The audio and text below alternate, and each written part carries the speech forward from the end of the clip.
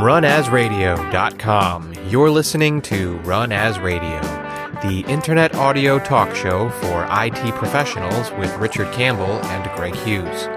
This is Brandon Wen announcing show number 251 with guest Sean Deuby, recorded Tuesday, January 24th, 2012. Run As Radio is produced each week by PWOP Productions, providing professional media and podcasting services online at pwop.com. You can follow the boys on Twitter at twitter.com/runasradio. Thank you, Brandon. This is Richard Campbell. You're listening to Run As Radio, and with me today is Sean Deuby. And I'll give a little bit of this bio, Sean, because you've been around. Technical Director for Windows IT Pro and SQL Server Magazine, 25 years experience in enterprise IT. Started out at Texas Instruments with IBM VM systems, and then helped design, deploy, and support TI's first Windows NT 3.5 worldwide infrastructure. Spent 10 years with Intel, where he's one of the architects of Intel's corporate Active Directory force and design engineer for the directory services team. He's been a contributing editor long before joining the magazine, and Sean has written many articles and a book on Windows Server and Active Directory and speaks on these topics at conferences around the world. Microsoft awarded Sean an MVP distinction for directory services every year since 2004. Did you just get renewed? I did get renewed. This is my 9th year. And so you're on the January cycle, not the April cycle? Right. Yeah, I'm a April renewal because it amuses me that I become an MVP every April 1st. April 1st, right. And I always have to remember on New Year's morning to go, oh, yeah, that's right. Let's go check the email. And I didn't see it this year, and I went, oh. And then I looked in my junk mail. Well, it's all good. And, this is an important area. I realize Active Directory is running a big chunk of identity these days. It is the driving force for a lot of operations.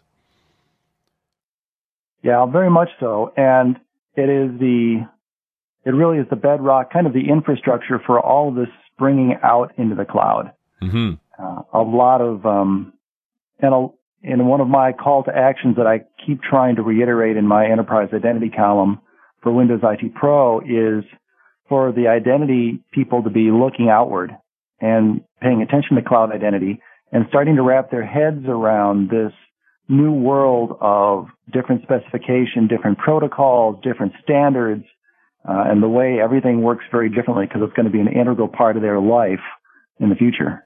Well, and I feel like identity folks specifically have been living in a very safe world where AD is a quite a protected service. You know, it's not in the DMZ or anything. It is purely internal. Exposing it outward is just not the way they think. Right. Oh, yeah. And there are many aspects of identity besides just what Active Directory does. Sure. And of course, as we all know, the worries about security in cloud computing and which are, frankly, being addressed. Mm-hmm. For example, for Federation in one area. And, the area that we're kind of talking about today, SCIM, or Simple Cloud Identity Management, is another aspect of cloud identity that it's being addressed. One of the things that makes cloud identity and cloud computing in general so complicated is, when you have an on-prem environment where you can wrap your hands around it. The puzzle pieces don't move around very much.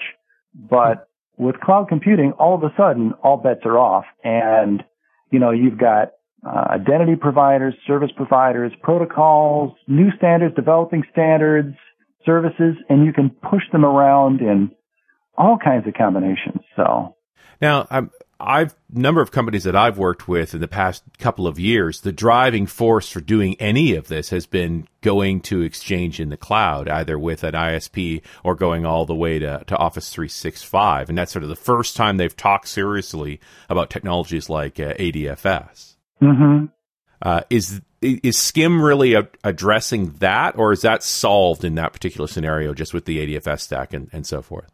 Well, regarding Office 365 and kind of where all of that stands, maybe let me give a little bit of context to this because I am personally amazed at how little context I had when I was actually working in the trenches in 80 and all that. you can think of cloud identity as kind of being divided into 4 areas, which I've heard called the 4 A's, which I like because it helps me remember it. Sure.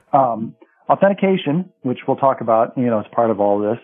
Authorization and auditing, those are 2 more A's, which we can talk about some other time.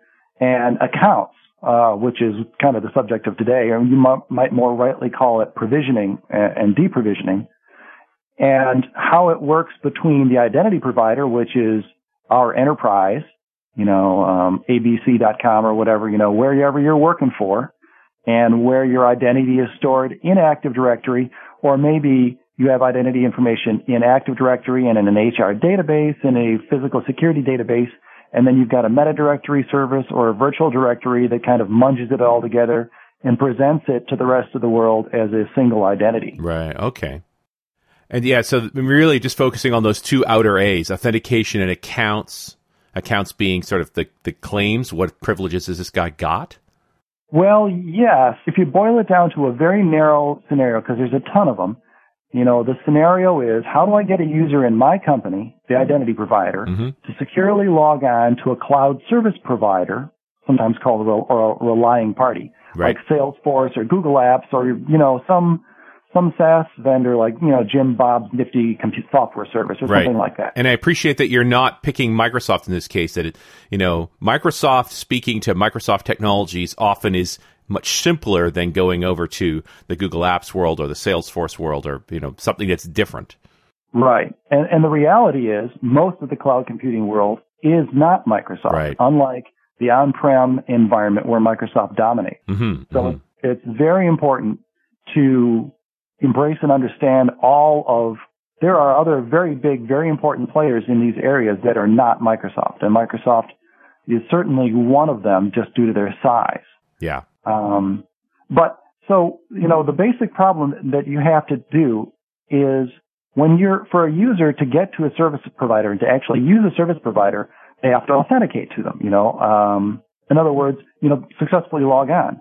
But for them to authenticate, there has to be a user ID and some information, as you already said, claims in the cloud world. There has to be a user ID and some information, some claims associated with the user for them to use for logging on. And that's the challenge of provisioning, which is managing the accounts. How do you get the user and their associated claims to where the service provider can see it? Right. Now you feel like you've walked us all the way back to Federation services. Partly, yes. Federation is about authentication. But anytime you use a service provider, you have to do 2 things. You have to have some way of authenticating, which is hopefully usually Federation, and most of the large cloud service providers use Federation, but a lot of them still just simply require log on to a separate account. But we're going to assume for this, it's Federation. Right. And the other is, how do you manage those accounts that make all of that work? And that's the gist of what Skim is trying to solve and what the problem is. So the problem is, you sign up to use Jim Bob's software service. And you need to create accounts up there. So you can, what can you do? You can upload them from Excel or CSV, which is obviously not secure. If an employee gets terminated, you've got to manually remember to take care of that. Right. In some circumstances, such as Salesforce, you can use the service provider's proprietary API to manage the identities that are up there. And the problem with that is that it doesn't scale out. It's estimated, I think Gartner estimated that in a few years, large enterprises will have up to 1,000 different SaaS providers. Man. So you can't have a proprietary API for every one of those SaaS providers. It doesn't scale. The one that is currently the best of class in managing accounts is directory sync. So you can use a directory synchronization service that keeps the identities that are on the service provider in sync with what you're doing to them on, say, Active Directory. So, for example, you have a directory sync service, and it points to a particular OU in your Active Directory.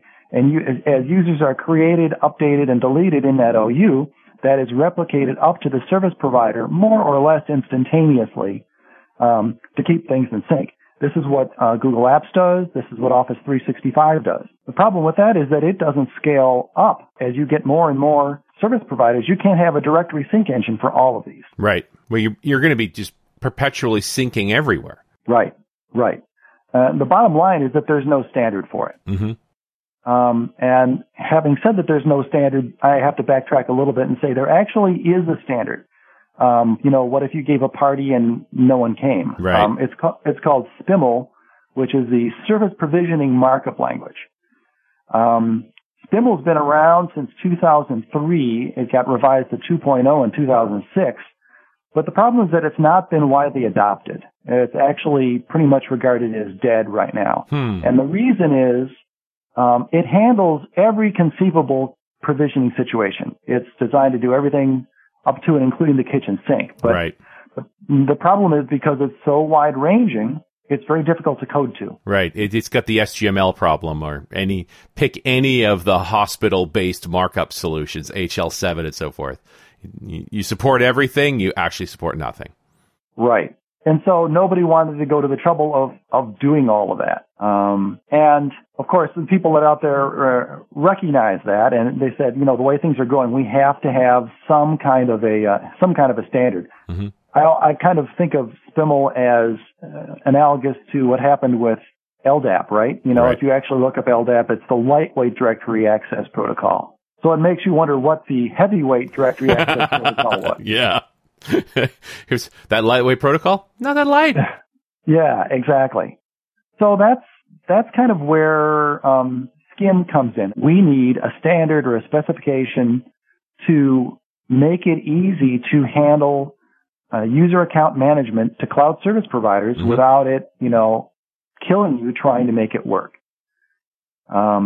So what SCIM is, SCIM stands, as I said before, SCIM stands for Simple Cloud Identity Management.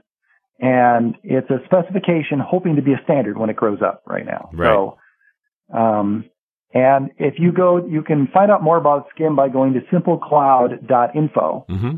And what it will tell you is that it's an easy way to programmatically handle account provisioning, changes, creating an account, changing the account, and deprovisioning users and groups.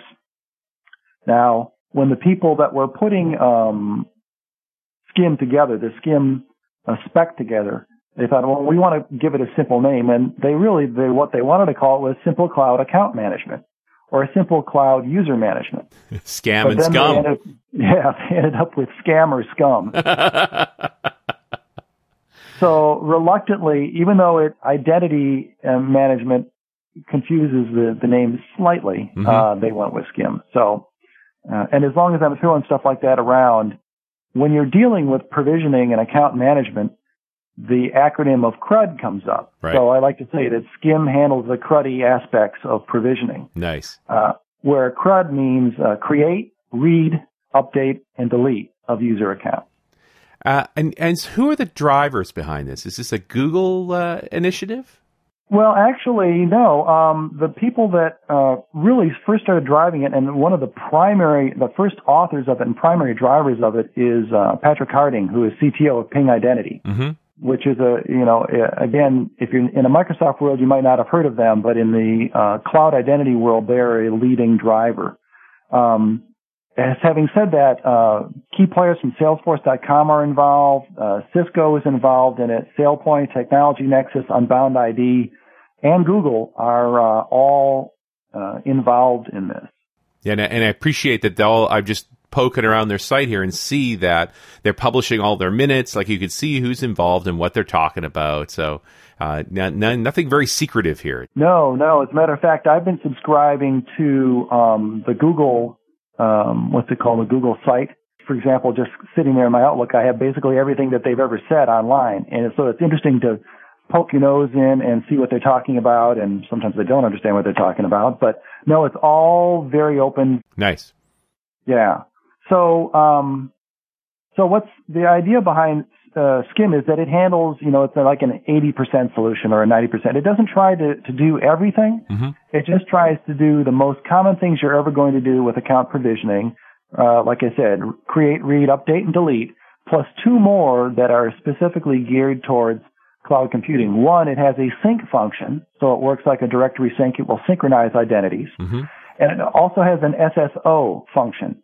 And that's pretty cool, though I've not, played with it. And the idea behind the SSO function is that it's an actual real-time operation of an identity on the service provider. So in other words, when the person first tries to do a single sign-on to to the service provider that supports SCIM, it will real-time provision the account out to the service provider. Interesting. So the first time you're trying to sign on to this cloud provider, it maybe does one of those auto-discover tricks. I look at the domain. Maybe I already have a relationship for there. I know where to ask. I do the provision. Might be a little hesitation there, but you can get it to work right off the bat. Right. And this is presupposing that there's already a federated trust. Right. And all the federation aspects are taken care of. But we are talking about synchronizing a chunk of our organization's identity data for our users to another service. Correct. Okay. The question is, what chunk? It depends on the service provider. Mm-hmm. So the service provider may require something as little as a user ID and an email account, or it may want, user ID, email, and it create some kind of a management structure, or, the more sophisticated services will have some kind of role-based access control. Right. So, this group of people can access this part of the application, this part can manage it, these people can audit the application and look at other governance information associated with it. So it's all strictly between what's required by the service provider and what you set up in the trust federation. And I'm thinking less along the claims and more along the lines of identity information, usernames, passwords, things like that. Right. Can I set this up so that they're always communicating back to me for authentication? That's a good question. I don't really know to that level if it's able to do that or not. Mm-hmm.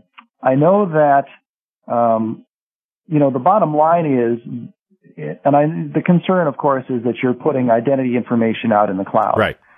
And it's really, it's not SCIM's problem. Right. If you want to use a service provider and it requires this kind of identity information, you can either go in and type it in by hand or upload it or directory synchronize it. You have already decided if you're going to use them that, you've managed to step on your CISO's head and get approval and allow that out there. I really see two pieces here. I mean, one is this basic idea of, okay, I have a chunk of sensitive data somewhere else. That's an issue.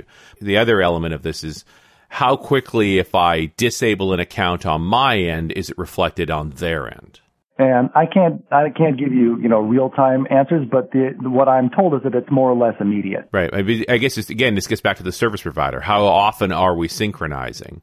Or is there a mechanism that, by default, each time that service provider needs to authenticate an account, it's checking in with me and goes, oh, there's been a change, and I'm disabled. Okay, that account doesn't work. Right. No, you're right. And it is a question of that synchronization and how it's handled with SCIM right now. Yeah, I mean, the alternative here is the ADFS approach, where you're going back to ADFS for every single login and punishing everybody every time, that additional communication time, for the few times that you actually need an account immediately disabled. Right. And I know with directory synchronization services, it's more or less instantaneous because it monitors the status of the particular area of the directory service it's monitoring real time. Right. How that maps across to SCIM and the sync operation or any of the CRUD, like a delete, for example, or some kind of a lockout. This section of Run As Radio is sponsored by Secret Server, the password management software for IT admins. Secret Server helps you manage local admin passwords and service accounts the right way.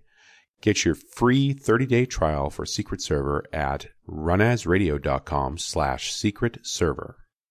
And this all gets back to implementation. I don't want to lay this at SCIM's feet. It's just a spec. Right. So I guess we got to talk about, has Microsoft implemented SCIM? No, they are watching it just like everybody else is watching it. The spec got approved and released just in December.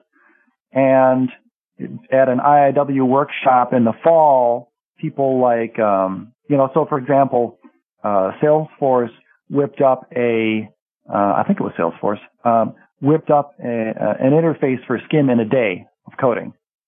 So it's very low cost to implement. And right now where they are is people are starting to use it. People are paying attention to it. And really, for your listeners, the call to action, well, there's kind of two calls to action associated with this. Mm-hmm. One is, we've been spending a long time talking about the dirt on this, but the reason that the IT pro should really care about this is because it'll make their job easier. Right. Everybody's going to be involved more and more with cloud computing, and as you have 10 or 20 or 30 different cloud service providers you're working with, you don't want to have 10 or 20 or 30 different ways of provisioning, changing, and deprovisioning user accounts. Right. So this is not about managing mail. This is about the fact that we have all sorts of SaaS products coming down the pipe that customers are going to start demanding, right? I mean, right now, if I talk about them, you've got your Exchange, you've got your Salesforce, and if you stop there, I can maintain custom solutions for both of those. Right. It's when I've got 30 more that I'm in trouble. And this is the thing that we've been talking about so much nowadays is an already overburdened IT responding quickly to a customer request when they've got a website sitting up there looking for a credit card number. Yeah. To be able to say, oh, sure, we can set you up with that pretty quickly, which actually ties in, is one of the reasons that identity as a service is becoming so very popular. But that's another story entirely, and we've actually already talked about that somewhat. But, interesting point, this idea that adding cloud products to an enterprise's repertoire doesn't have to be an IT-oriented thing. Let the users inside the organization sign up for a product they want to use. Maybe it's only this one team, maybe it's only for a quarter they're going to use it. But if we can provision well, if identity is a service, they can quickly do that. It can end on its own accord. It's not a big deal. It's sort of a consume as you go model. If it can be done in a secure manner. So the challenge right now is IT is scrambling to get themselves to a point where they can provide a service interface to the customers. Because the reality is what actually happens with a scenario like that is those guys just sign up with new accounts that have nothing to do with the internal infrastructure of the organization at all, and then move files in a fairly insecure way into that service with no control by IT. How do you spell Dropbox? Yeah. Well, you nailed it. That's exactly what's going on. And we're dealing with this nightmare of proliferation of secure data. Like, I want my digital rights management to follow along. And then when I actually do that, now I'm the guy preventing them from getting work done. Right. Well, I've applied DRM to all of these documents, and they push it up to the service they wanted to use for their company retreat or some project they're working on, and then they complain the files don't work. Right. Yep. And I'm a Dropbox user too. But I certainly recognize the limitations of it and then the paranoia of an identity person. Mm-hmm. It's the simplest bad identity scenario in the world is, the department starts using a product, they fire some guy for something, they did something stupid or who knows what, and then the admin forgets to do something about deleting the account, and whang, they still have access to all sorts of bad stuff. And I can frankly see that as being a new category of insider sabotage. Mm-hmm. Well, and you can't even lay it at the feet of the IT guy. He didn't know you guys were using that service. Right. You provisioned it yourself. He had no idea. Yeah, you don't know what you don't know. Yeah. Right. And these things are going on. And I mean, there is no recourse for Dropbox at this particular point, right? There is no sense of an extended federated identity service to Dropbox. No, and of course the alternative is Box, formerly known as Box.net, mm-hmm. and that has all of that, but it's far from free. Right. So, easy hands-on. So I believe what I'm seeing is I'm seeing IT going, hey, that's a great idea and all that, and they're paying for Box and saying, move your stuff over to this, it will work just as easily. I can tell you, I hear from users where the, collaboration solution of record is SharePoint. Mm-hmm. But the salespeople who are, in terms of technology savvy, they're somewhere on the opposite end of IT pros. For sure. They have no patience for working with SharePoint when they can just set up and use Dropbox in a heartbeat. Yeah. So they have a small set of skills, but that set of skills lends itself to using the tools that work with the least friction. And so they'll use them. Exactly. But I want to make a point about Skim, which is the fact that it is still early, and your listeners can really help the adoption of it. Of course, you don't want to blindly go off and adopt something or whatever until you understand it a little bit better. But, you can find out by going to simplecloud.info to look at it. And Ping Identity has, in their resource center, has a couple of videos about Skim that are good. One is a short overview tutorial, and the other is an hour-long webinar called Skim, the new standard on the block. And they go into details and examples to show how it works and all that. It's very nice.